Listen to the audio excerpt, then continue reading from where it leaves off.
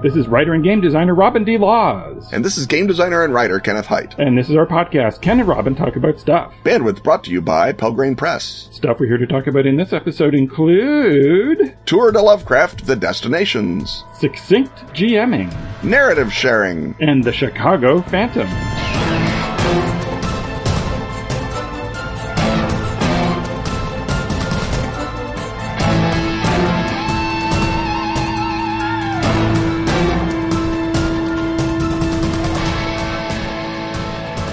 It has come to pass. The new 3rd edition of Unknown Armies is in stores now. Unknown Armies is a modern-day occult role-playing game about broken people who conspire to fix the world. The new edition has a completely new character creation system. Now, more than ever, each character's attributes revolve around their wounded and worsening psychological state. The 3rd edition also has a whole new way for GMs to focus play on the group's communal goal to change the world. And the myriad ways things are likely to go horribly, horribly wrong. Unknown Armies 3rd edition has 3 core books. Play for players, Run for GMs, and Reveal, the Book of the Weird for everyone. Buy them individually, or in a deluxe set whose slipcase has a magnetic clasp and unfolds to become a GM screen. Read more at atlas-games.com/unknownarmies. Or leave immediately for your local game store. Because Unknown Armies is there, right now.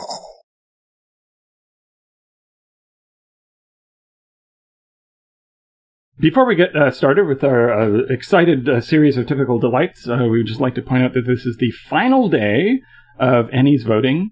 So if you head on over to, I guess just type in Annie's voting into your Googles, and that'll get you there. If you would like us to win an Annie Award for this podcast, or if you happen to love Ken and his work on Bubble Gumshoe, or if you love Gumshoe, and therefore the Time Watch line, or various other cool things from our sponsors at Pelgrane. I think Arc Dream also has a couple of things up for Annie's, so there's lots of cool stuff to vote for, and if you would like to vote for us, we would appreciate the approval.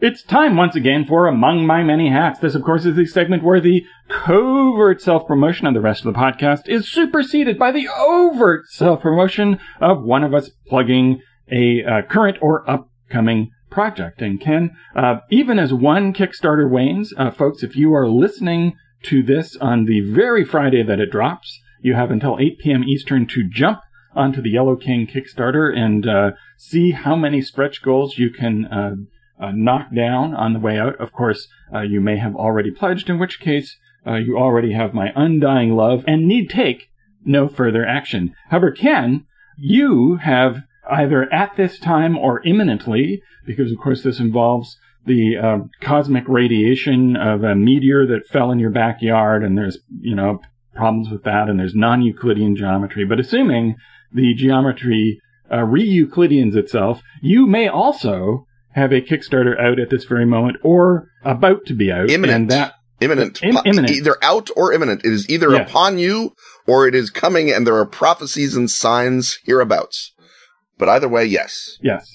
Imminent and imminent. And so, this, of course, is Tour de Lovecraft, The Destinations. Now, way back in the Mist podcast time, we had a previous preview segment for a Kickstarter that turned out to have a different focus, which was a relaunch of your first book in this series, which is Tour de Lovecraft, The Tales. And now, as we've come close to the moment of truth, the moment of the Shoggoths running down the ice field at you, it has been switched up a bit to now become Tour de Lovecraft, The Destinations. Now, longtime listeners to this podcast need merely hear Ken is writing another book about Lovecraft, and boom, they're on that. But just for practice, what's the elevator pitch? The elevator pitch is that just as Tour de Lovecraft The Tales looked at all of Lovecraft's stories, this looks at Lovecraft's settings. Lovecraft is, of course, Very, very setting-minded. He describes himself location-minded as a cat.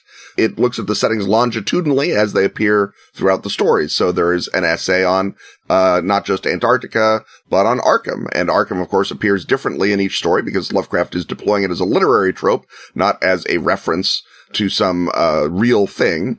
And indeed, if you look at the way that he portrays New York City in his stories, even when he refers to real things, he uses them as literary tropes. And it's the examination of that sort of intersection of real location and fictive setting that I think is super productive and is also not been done systematically by anyone else. So I thought, hey, I'm the guy to do it. And way back in the day, Steven Seagal, not beloved Putinist action star Steven Seagal, but Steven Seagal, the editor of Weird Tales, said, I would love to see that, and put it in Weird Tales as a column, which was called Lost in Lovecraft.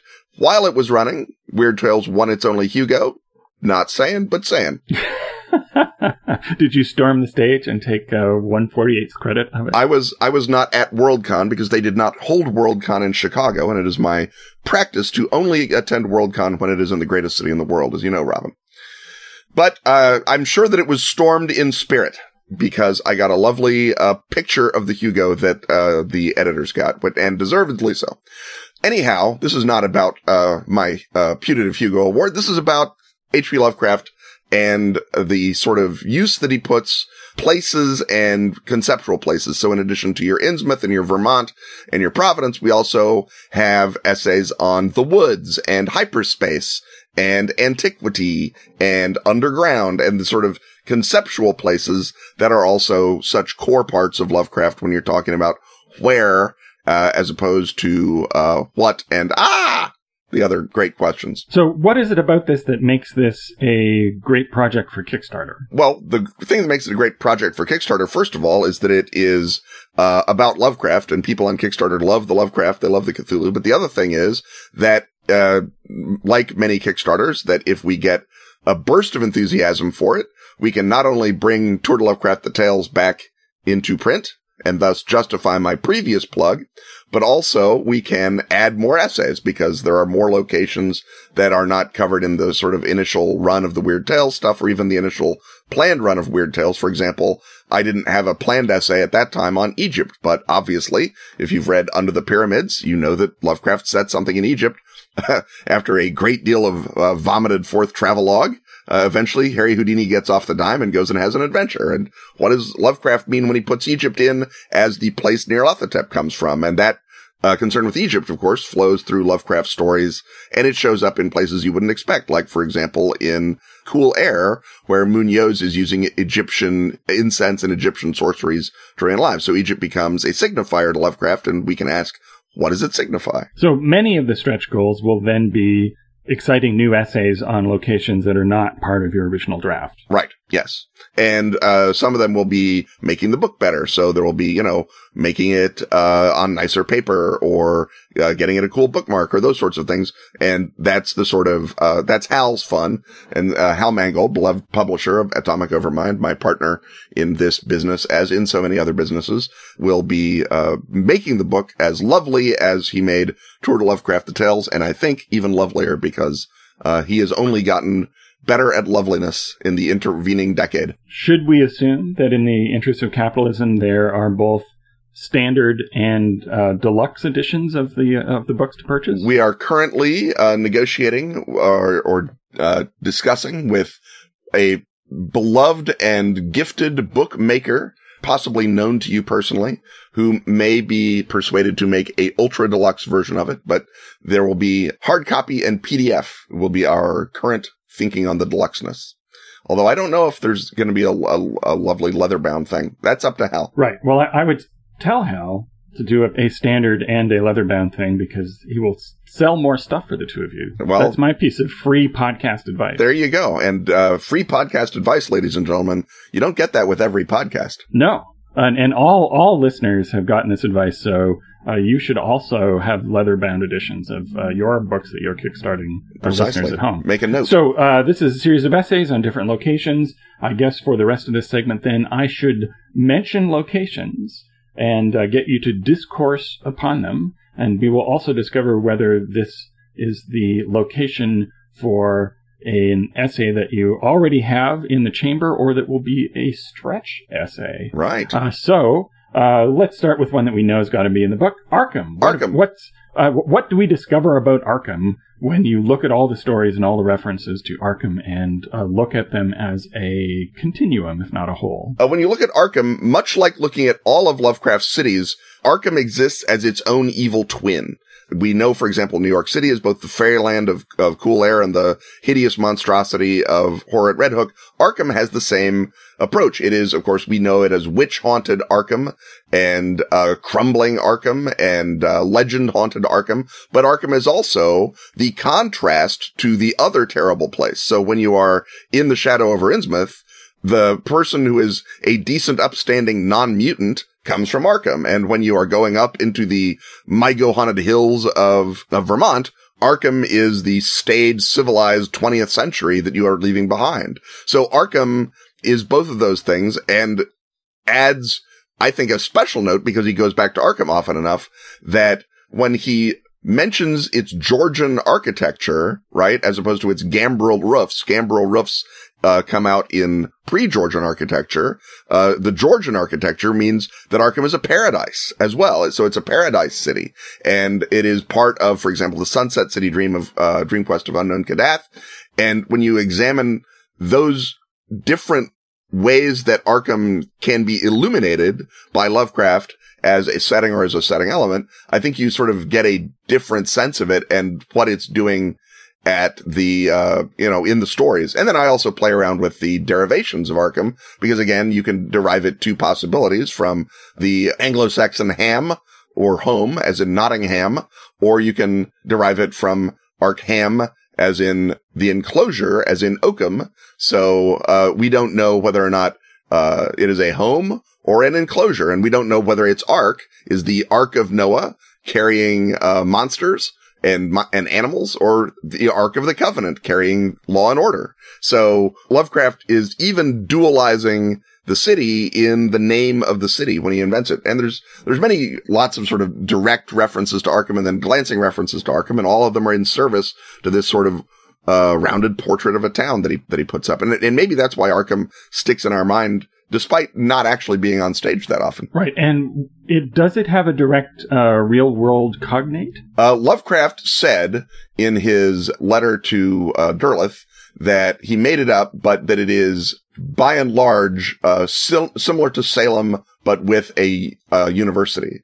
But even if you look at the stories, Arkham sort of moves around a little bit because in Color Out of Space and Picture in the House, it seems to be inland, but then later on, it's a seaport. So Lovecraft sort of moves it around geographically depending on where he wanted to put it. Right. He does not have enough fans to actually him while he is alive and writing. Yes, thank goodness. Or at least they can't transmit the actuallys as efficiently as we can today in the age of the internet. Does he also talk about Salem? Does Salem appear as Salem in his stories? Salem is mentioned a couple of times, but it is never the site of an actual story of his. Salem is used often as a place witches come from before he realizes he can also have witches come from Arkham. So the men of Dunwich, for example, are driven out of Salem.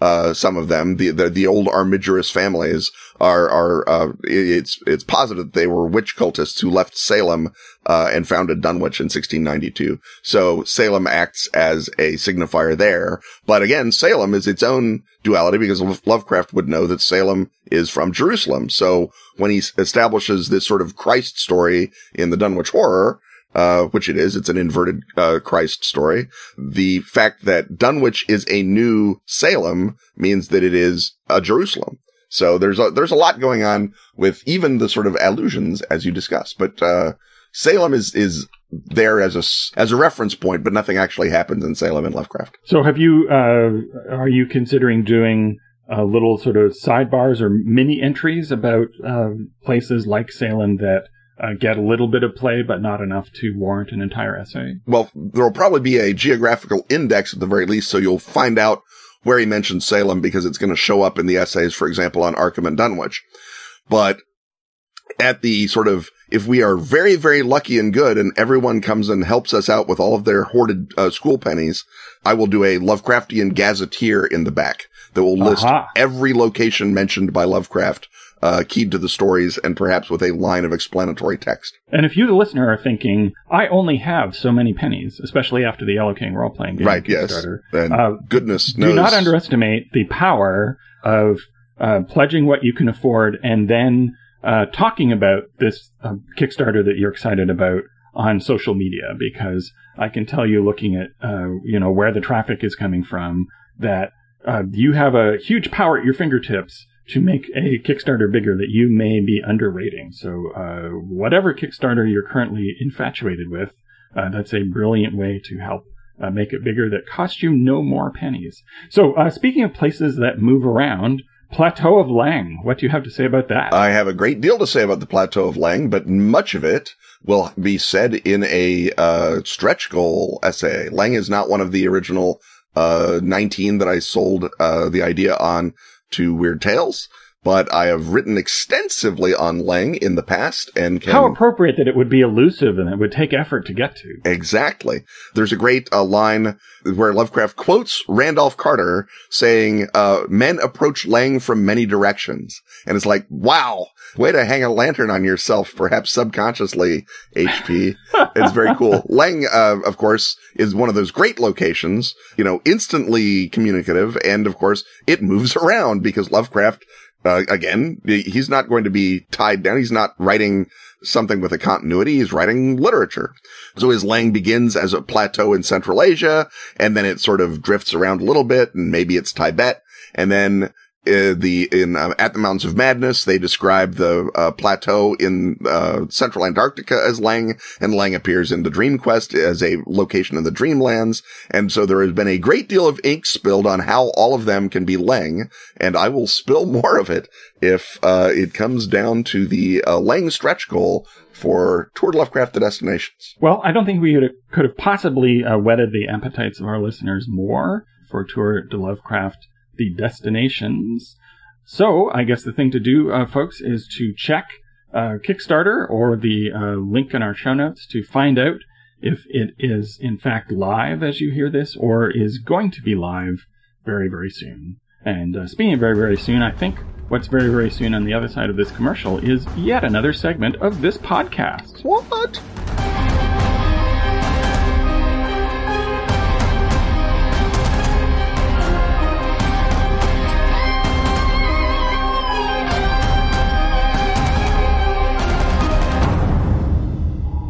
I've been covertly mentioning it like crazy these past few months. But now it's time for you to overtly announce that the Yellow King role-playing game from Pelgrane Press is now on Kickstarter. Based on the influential horror tales of Robert W. Chambers. This latest Gumshoe flagship title sends your players on a mind-bending journey through twisted histories and alternate selves. From Paris in 1895 to Europe's shattering 1947 Continental War. To the ruins of the Castaigne regime to a world like our own.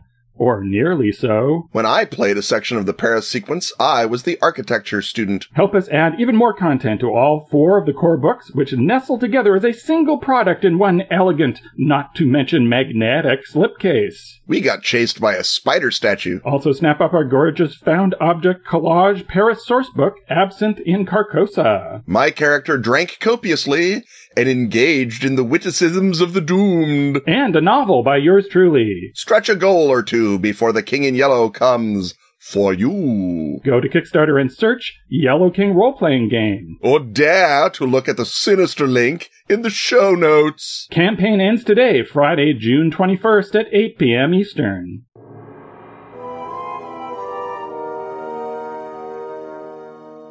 The rattle of dice, the thump of miniatures, the crunch of Doritos, and the benevolent gaze of Peter Frampton coming alive welcome us once more into the shag-carpeted confines of the gaming hut. But notice what does not welcome us. The endless prattle of the GM reading text boxes. Instead, play is proceeding without their help. Robin, why and when and how should the game master shut up? So we game masters, and the hosts of this podcast cannot exempt themselves for this, for we are both game masters and people who like to talk. In fact, the word talk is in the name of our weekly podcast. That's how much we like it. At length about a whole bunch of, I don't know, stuff. Yeah. So as a GM, as a breed, we are often people who like to talk, and sometimes we could benefit from some self-editing. And you have to be careful as you contemplate the ideas that we're about to introduce to you in this segment that you don't self-edit yourself so much that you become self-conscious or that you freeze up. But there are often times when it is appropriate to say less and to invite the players to say more or to become interactive with you more quickly. Now, I would never suggest that I've occasionally, while I have hours to spare at a game convention, which means a game convention other than Gen Con, I never have moments to spare there. Right. But at a smaller con, I will sometimes walk the room and see, hey, what are people playing? And if they're playing one of my games and the GM might know who I am, I especially don't stand there and hover over them, because what could be worse than that? But I have noticed that sometimes GMs are talking when they could be interacting. So let me kick this off by saying, as you start a game session of a new game in particular, or whether that's a convention game or your first session of a new game with your ongoing players, consider cutting the preamble as much as you possibly can. If your first thought is, what are all the things I'm going to have to explain to people right off? Cut that as much as you possibly can. If there are things that you think they need, wait until they come up in play or even in character generation to answer questions. So I guess my uber point here that I'm going to make for the rest of the segment is, whenever you've got a chunk of something that you think you need to impart, look for ways to turn that chunk of something into a Q&A. So rather than, for example, a long discussion of the 100,000-year history of the elves that is going to matter in the course of your game, wait until the characters encounter something involving the elves, and then they find out as much about that history as they actually ask. Ken, I'm sure you also are a self-editor at the table. Are there things that you find yourself always editing out and are surprised when you hear other GMs not doing that? By and large, the thing that I try to edit out is, unless there is a clear sign of flailing, I try to edit out any sort of urging the characters into a given action. And I think that there is some degree of, we've only got so much time and we need to move. And there are certainly game tables that move at a more rapid clip than mine. So this may not be necessarily a universal, but it is a style thing. And my style thing is that I think players enjoy a story more if they know that they got themselves as deep into the stew as they possibly could.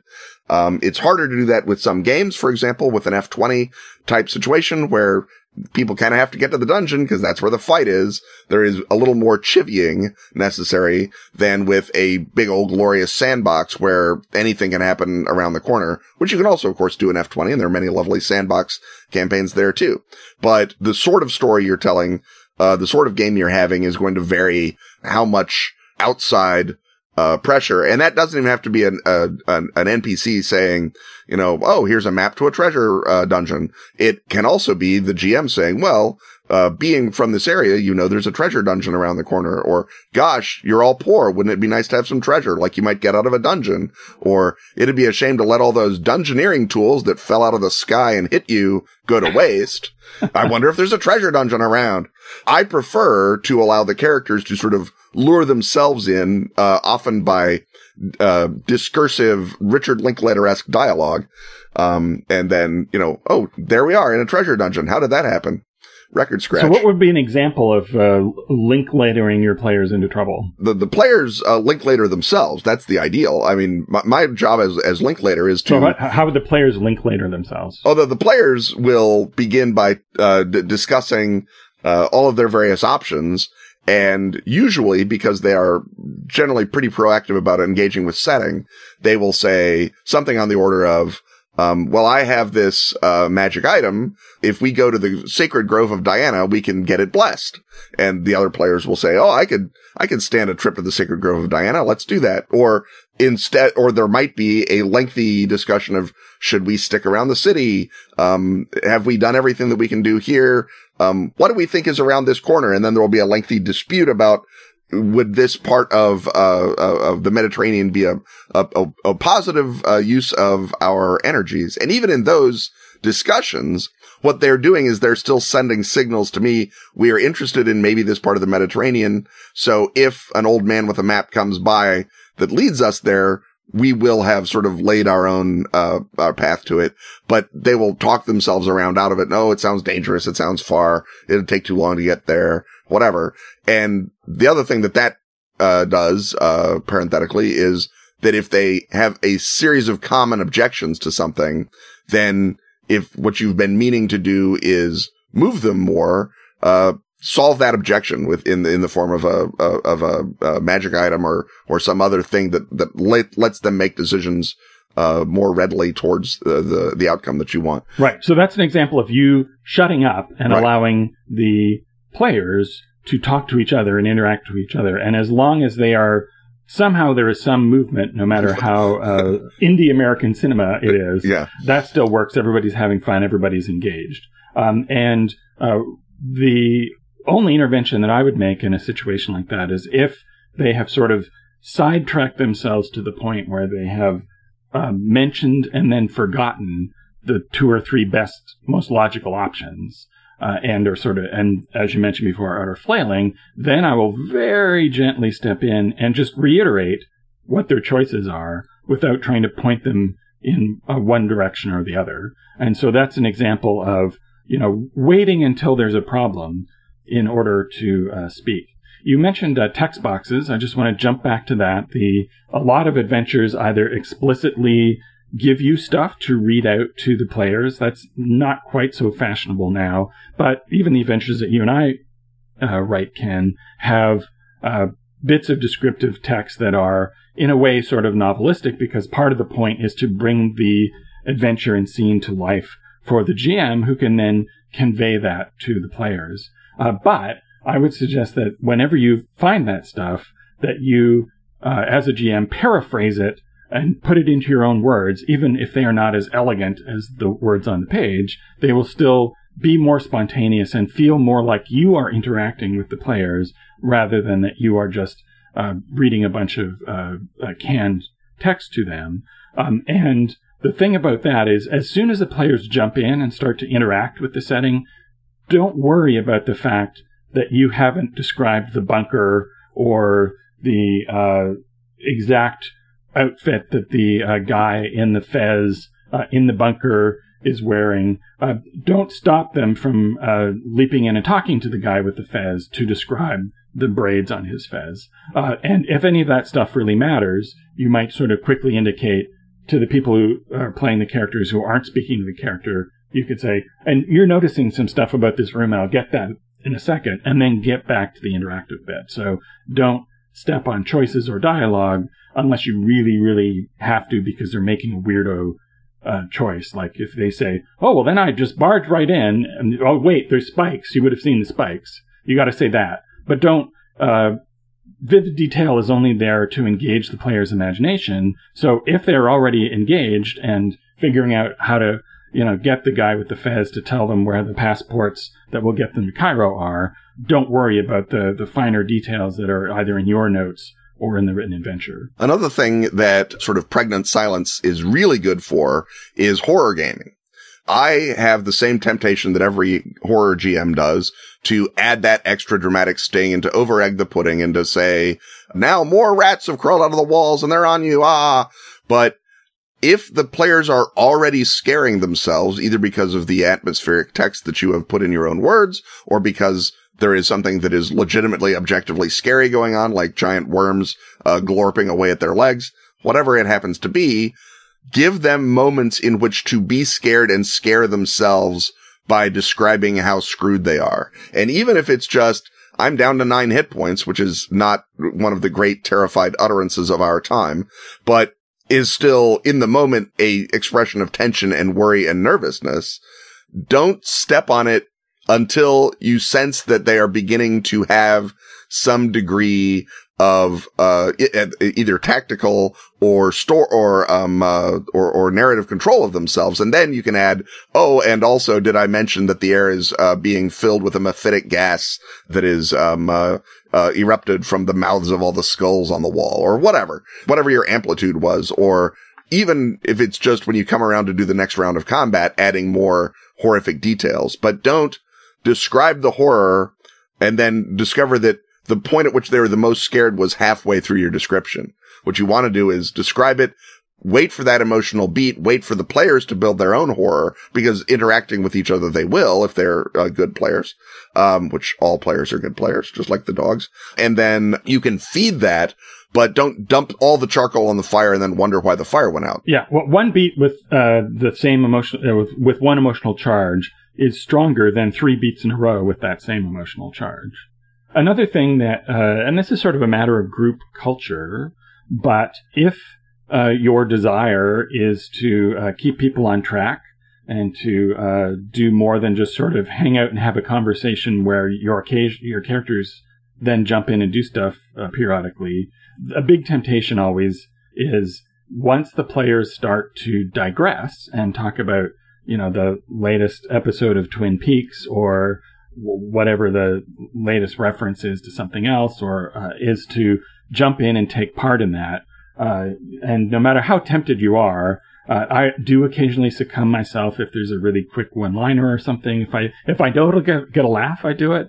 But otherwise, I bite my tongue, and my job while the game is running is to keep it on topic and focused. And that's why I would recommend, have a bunch of time to chat at the beginning, have a bunch of time to chat at the end, but keep the actual game focused, because your players will happily prattle on about other things, but they may gradually start to lose interest in the game and stop showing up in a way that they would never articulate. But I'm a strong advocate of keeping the digressions to a minimum while you're actually playing. In a second about shutting up, I guess we shouldn't go over length. No, we should not over-talk the merits of not talking. In fact, I think we should just abruptly move to the next segment.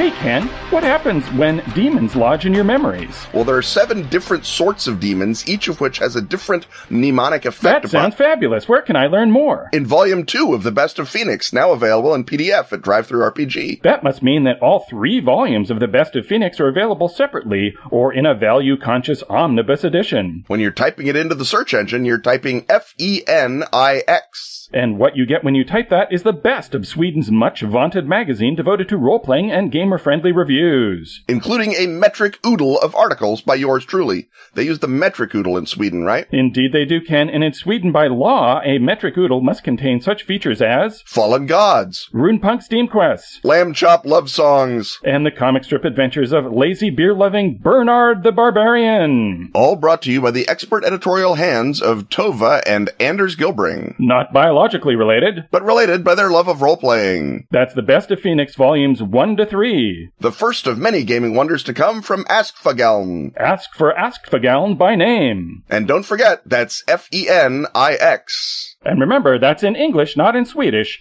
In English, not Swedish. This episode also brought to you by Patreon backers, exactly like Mark Galliotti, Anderson Todd, Stephen Brandon, Jacob True, and Gareth Ryder. Hey, Cthulhu City is coming out soon, Hanrahan. Oh, he got married again. That's so sweet. Can you do that in Ireland? As long as you're marrying a Cthulhu book for Trail of Cthulhu okay, from right. Gumshoe that should be out for Gen Con. Yes, you can. Thank goodness. Once more, Ireland has shown us the way.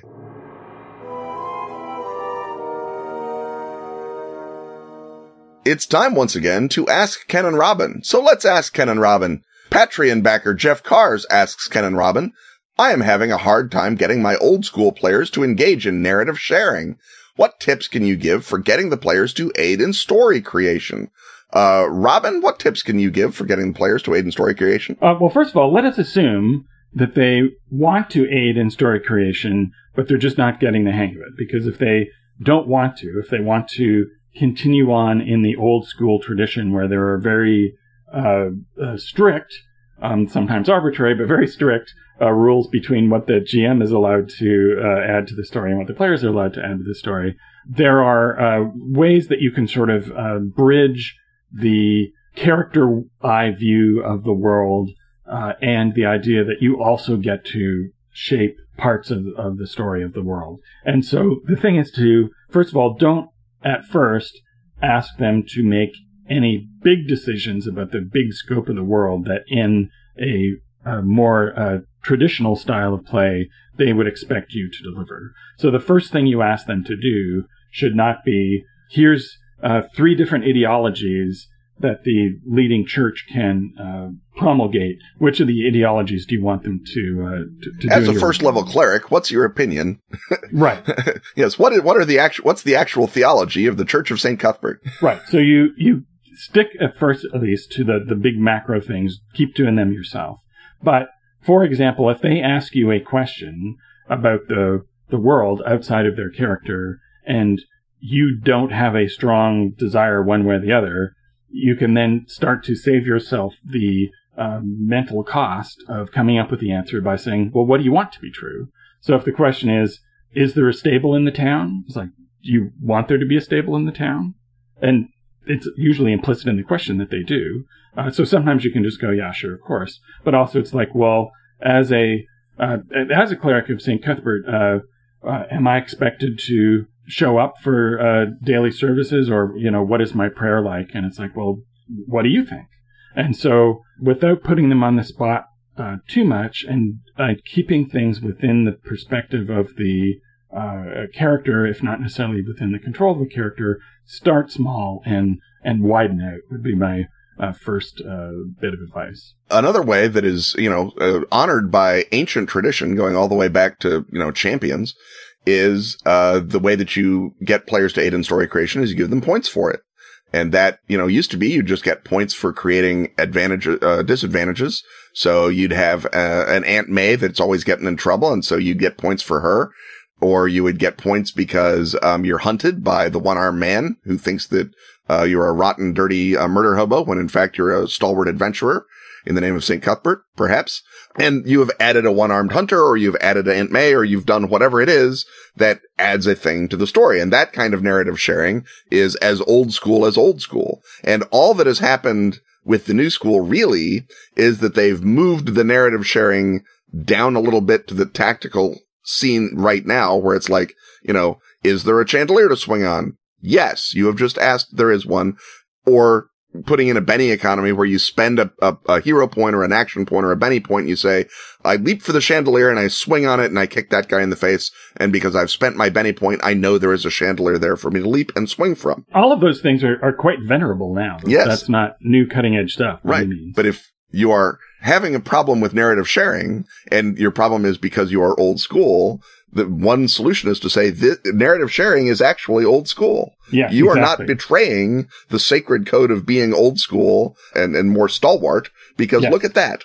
It's right there. You will still find some graybeards who argue that the existence of hero points is a violation of the initial social contract that they were sold. But well, then those are the people who, as we previously alluded to, you do not change a darn thing, because everything's fine. But story sharing and story building can begin that way. Obviously, Weapons of the Gods did the magnificent thing where you were paid points for caring about bits of the backstory, and then once you've made yourself part of the backstory, you're engaging in story co-creation, because if you are fated to come across the drum inescapable, then you have to go find the drum inescapable. That's part of the story, and you've chosen that with points. Yes.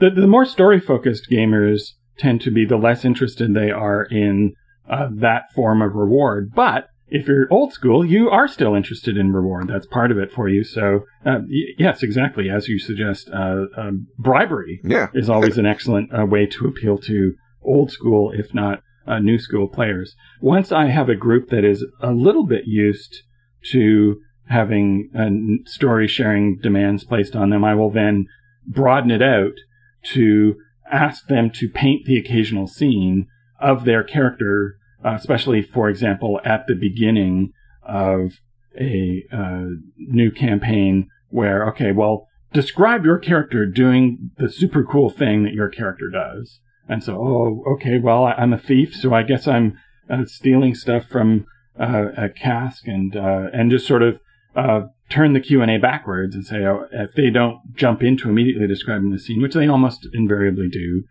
you can then say, so what color is the cask, and who does the cask belong to, do you think? And get them, describing stuff.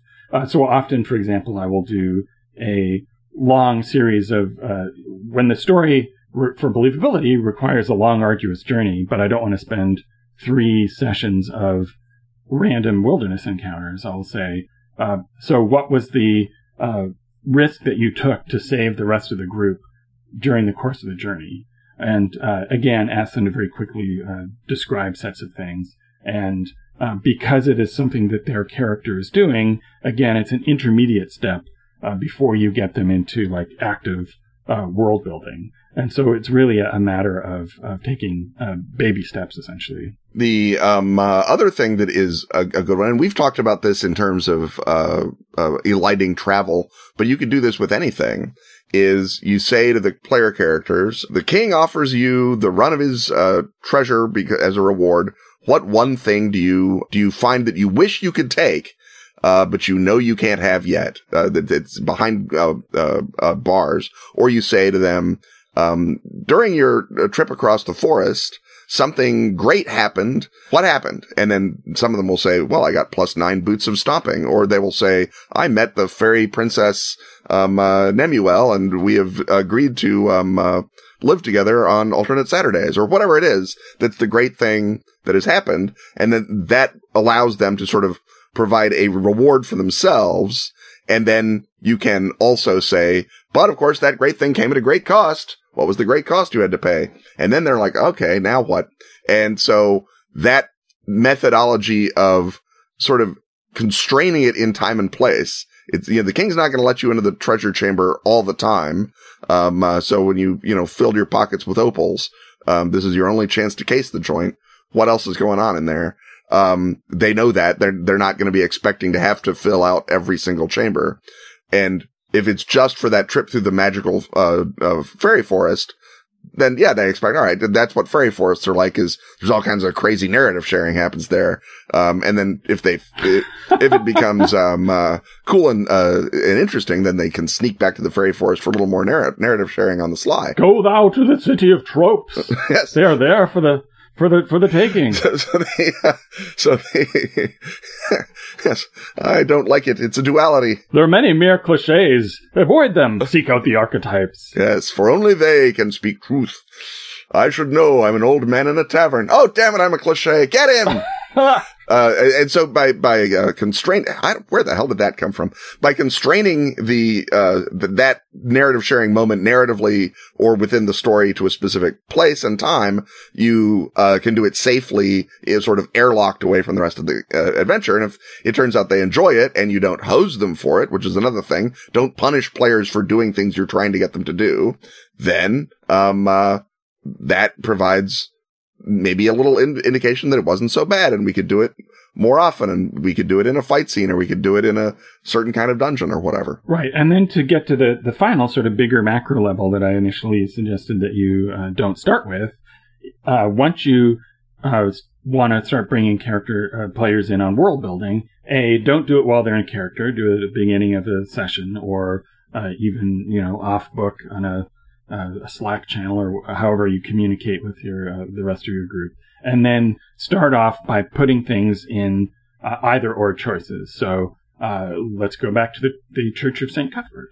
You can say, is the church honest or corrupt? And then they can pick which of those two things. And then when they decide that they are honest and forthright. You can say, so what is the biggest threat to their existence? The king or a rival religion? And so they are making choices about the setting, but they still have enough to go on rather than just because I think the problem with narrative sharing is not just the set of expectations that you build up as a more trad player, but also just being put on the spot and not being necessarily adept at thinking of creative choices on the fly. So if you give them sort of a multiple choice or a either or structure, I think that they will do much better. And then maybe at some point, the next time they move to the next town, and the big power in town is the Leather Makers League, and then you can just say, what's the big crisis facing the Leather Makers League, and then they will have had enough experience of being guided that they can just think of something rather than being presented with a choice. And another thing you can do is you can provide it as a way to tie into the things that they've already established about their character.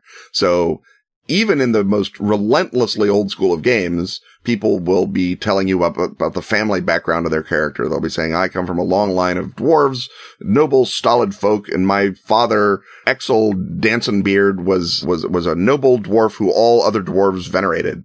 And then when you go out, if you want to get that player to contribute, you say, oh, look at that. Here in this town, there's a little statue of your father, Exel Dansenbeard.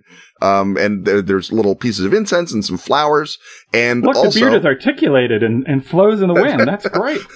and also, someone seems to have thrown an egg at it recently. So what do you think? What did your father do in this town that would get most people to like him? And who wouldn't like what he did in this town? And then that's tying into their sense of their character because it's their father that did something. And they can say, oh, this was the town where he found that silver mine for the people. But because he was a wandering dwarf in those days, he couldn't stick around. But he does ask that they send him, a silver dove made of the silver every year. And probably the guy who threw the egg is someone who just wanted to give him a silver dove made of bronze. Perhaps. Exactly. Or perhaps of black enamel. And so and so that is what's going on is there's a guy who just resents that the town has to send a silver dove to the dwarves. Well, now you've got a silver dove. You've got a resentful dwarf hater. You've got all kinds of things that player put in, but because it was about them and their story, they're gratified because it meant you read their endless blue book. And they're also more willing to share and connect their characters' pre-established details to your world than if you just sort of walked into the town and you said, what do people think about dwarves in this town? And they're like, oh, well, I don't know. That's kind of for you to do. But if you're there, what do you think about your father in this town? Then they're, oh yeah, I get that I could have to answer that question because you didn't, write this blue book. Well, what I'm now seeing a dancing beard in the distance, and I think the dwarf is beckoning us, first of all, to listen to an exciting commercial message, and then to the final segment of this podcast. Where maybe we'll get a silver dove. Enamel. Enamel.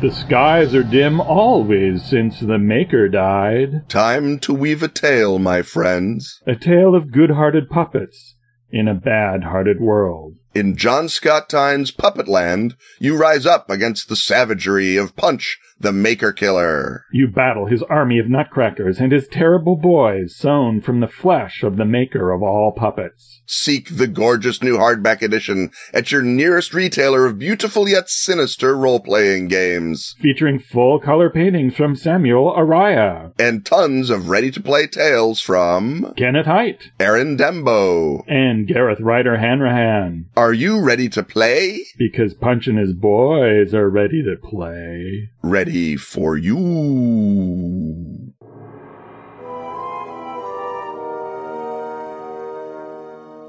It's time once more to venture into the ill-defined walls and possibly roof that make up the mysterious Elliptini hut. You can tell it's the Elliptini hut, A, because it's diffuse, as previously mentioned. B, because we have a Nordic alien and a gray alien over in the corner sharing a kombucha. And we can look out the window and see an alien big cat screaming on the moor. And what the big cat is screaming this time is, "Hey, Ken, since 2011, people in Chicago have been sighting a bat-winged and or owl-winged humanoid, and we haven't talked about it yet in the Elliptini hut. What's up with that?" the alien big cat says about the Chicago Phantom. What's up with that? What's up with that? Well, we were obviously saving it for the most recent spate of sightings, which has happened in the last month or so. The bigger story, the bigger picture of the story is that there have been 15 sightings of a large, generally described as bat-like, flying humanoid in Chicago in 2017. There were 2 prior sightings that took place in 2011, and there was a report, a couple of sort of confused YouTube comment type reports of sightings in 2005. Those are the best reports. Those are the best reports. But there have been a lot of sightings in 2017, and they have at the very least been independently confirmed with each other in the sense that 2 people are reported having the same sighting in the same geographical area of Chicago, so that they're both looking up from different blocks and seeing the same winged bat-like figure. Now, I just want to go on record as saying, thank you, Batman, save us. Because the descriptions are basically as though it was Batman. It's a winged figure. Sometimes it's flying, sometimes it's leaping, sometimes it's just sort of hovering around. It's humanoid, and it has big bat wings. Occasionally, yes, you get the owl sighting. And one person, apparently a Tasmanian, said, "Well, it looks just like a sugar glider, like we might see it have." And that guy saw it in Hyde Park in 2011. So that might have just been Tasmanian drinking. But many of the other sightings do seem to be pretty much the same figure. And so whether or not it is a Batman or an Owlman, or perhaps people have been alluding to the possibility that it is the Mothman. Although, as I point out, the Mothman appears for physical catastrophes, not fiscal catastrophes. So it's probably not Mothman. Well, if there's a bridge collapse, we'll know in retrospect. Right. Yeah. I will have been the one who looked foolish and said, yes, I guess it was in fact Mothman. But I think it's Batman who, as you know, appears when your city is full of gaily caparisoned criminals. So, have you been seeing a signal in the sky as the police commissioner? I have been shining a signal in the sky, Robin. I've been doing that my whole life. And it goes back to 2011 or 2005, so it's not just a Adam West tribute. No, it is not. It predates the ascension of Adam West. The first one in 2017 seems to have been March 22nd, and then it shows up generally about 3 sightings per month since then. So there's been 4 sightings in April, 3 sightings in May, and then I think about 6 sightings in June. So we've got, depending on how you count sightings, because like I say, often you'll get 2 people who are reporting the same apparition, in that they were both in Grant Park and they looked up and they saw the bat, but they each reported it to the website of the fearless pursuer of the bat, of the Chicago Phantom, Lon Strickler. And if you're named Lon Strickler and you're not out chasing down a bat, a giant humanoid bat, then something is wrong with you already. So good for you, Lon Strickler. Long may you wave. Now, there's a map, Google map that's been made of showing where all the sightings occur.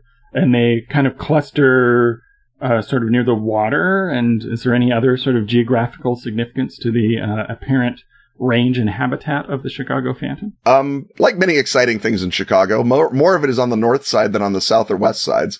But there is a gratifying number of sightings on the west side. I think a lot of it is that more people are out at night by the lake. And so you're getting a geographic cluster. I don't think it's that the Chicago Phantom or the Batman is necessarily living in a penthouse tower by the lake. No, yeah, that would be a weird thing to That would be an posit. odd choice for a billionaire who fights crime. But I think that what happens is you get lots and lots of people who go out in Chicago, and especially as the weather gets nicer. So you see that the number of sightings is increased in June. I think that as people go out, they're more likely to be out wandering around at night over by the lake, and that's why the sightings cluster there. I don't think that you can necessarily say anything about the bats' range based on those sightings, because again, it's as far south as Calumet City. It's as far west, almost to Oak Park, and almost up to, so in Cicero, in fact, is the westernmost sighting, and then almost as far north as Evanston, though not quite. So Montrose Beach up by Uptown. So you've got a pretty broad range indicating some sort of perhaps bat copter or other mobile that might transport the bat around Chicago. So if we're looking for signs of a man who takes the form of a bat, we would be looking for criminals who are found conveniently beaten up and ready for the police to arrest. Has that been happening? If it has been happening, it has so far been not had a major demographic impact on the criminal population. But early days yet. It took Batman a whole year one to become Batman. So if you accept the 2005 and 2011 as perhaps training flights, what we are perhaps seeing is the beginnings of his war on crime. Or it could be a phantom from another dimension. I can't rule that out, obviously. I am trying my darndest to make it a Batman Tulpa, but I'm just one man with a powerfully influential podcast and a mellifluous voice. So if we can't make it a Batman Tulpa, then yes, it could be a phantom creature or or even an Owlman. You can't rule out an Owlman. So if it's an Owlman, what is the mythic significance of that? Well, the owls are, first of all, as we know, they're not what they seem. They are a screen memory. They exist to overwrite what you're doing. Owls are also associated with Athena and with Hecate. So it would be perhaps an owl woman or a feminine energy that is appearing in Chicago.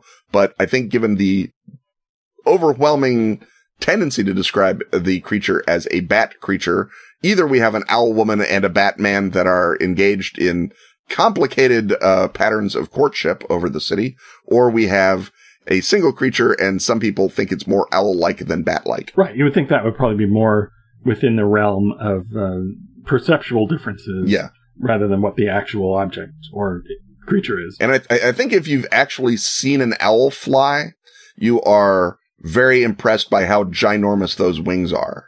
And so if you haven't seen an owl fly and you look up and you see those wings, you might think that it was a bat shape, even though it is an owl wing. Because owls we think of as these little sort of round, fun balls, but their wingspan is non-trivial. Depends on the owl, but the great horned owl is quite a thing. So I suppose and of course, when you start having a rash of sightings, that increases the chances that some of the sightings will be misperceptions. Right. Or will be people having on a good fun because of the Chicago a phantom bat has now appeared on Reddit, which means, no doubt at some point we'll be seeing a giant frog over the city, perhaps.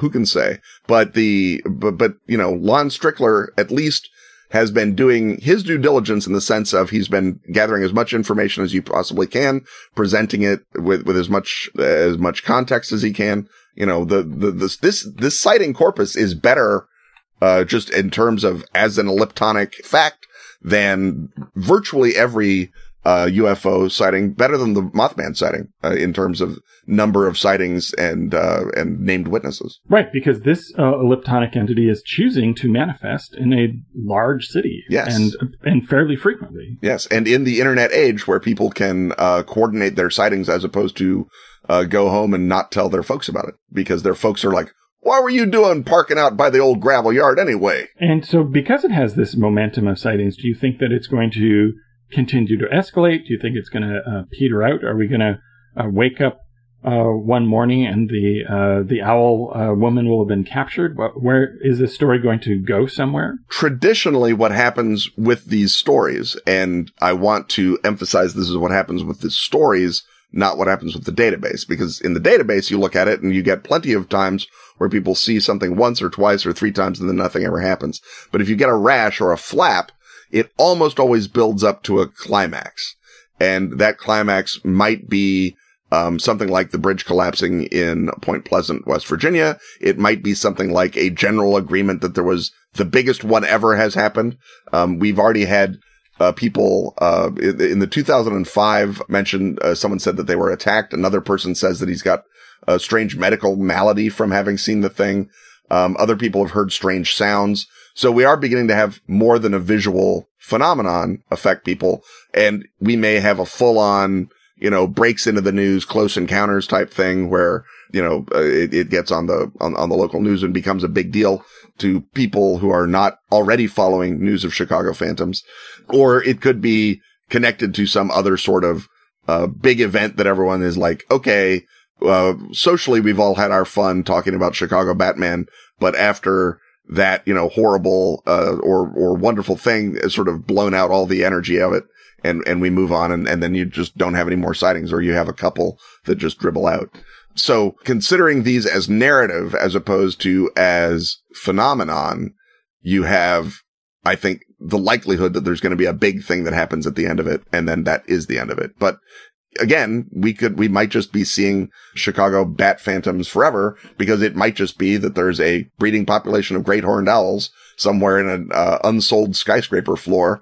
And we're having our own owl-focused version of Q the Winged Serpent. Now, are you prepared to assure our listeners that this is not an effort by the Chicago convention industry to sort of lure Gen Con after the Indy contract expires? I will assure our listeners that if Gen Con is lured to Chicago, it will not solely be because of Batman. Well, I think that's as concrete an assurance as we can expect. And when we reach a concrete assurance on this show, especially in the diffuse confines of the Elliptony Hut, I think it's time to declare victory and wave goodbye for yet another week. Stuff having once again been talked about, it's time to thank our sponsors. Atlas Games, Pelgrane Press, Askfageln, Arc Dream, Dark Tower, and Pro Fantasy Software. Music, as always, is by James Semple. Audio editing by Rob Borges. Get your priority question-asking access by supporting our Patreon at patreon.com/Ken and Robin. Share a day trip to Arkham with such patrons as Ryan Leibarger, Scott Herring, Timothy Coram, Todd McGowan, and Tony Kemp. Snag Ken and Robin apparel and other erudite merchandise at tpublic.com/user/Ken Robin. New designs include Okay, I carved the yellow sign into one lousy potato. And Cat Hamlet Half-Elf Robot. On Twitter, he's at Kenneth Hite. And he's at Robin D. Laws. See you next time, and once again, we will talk about stuff.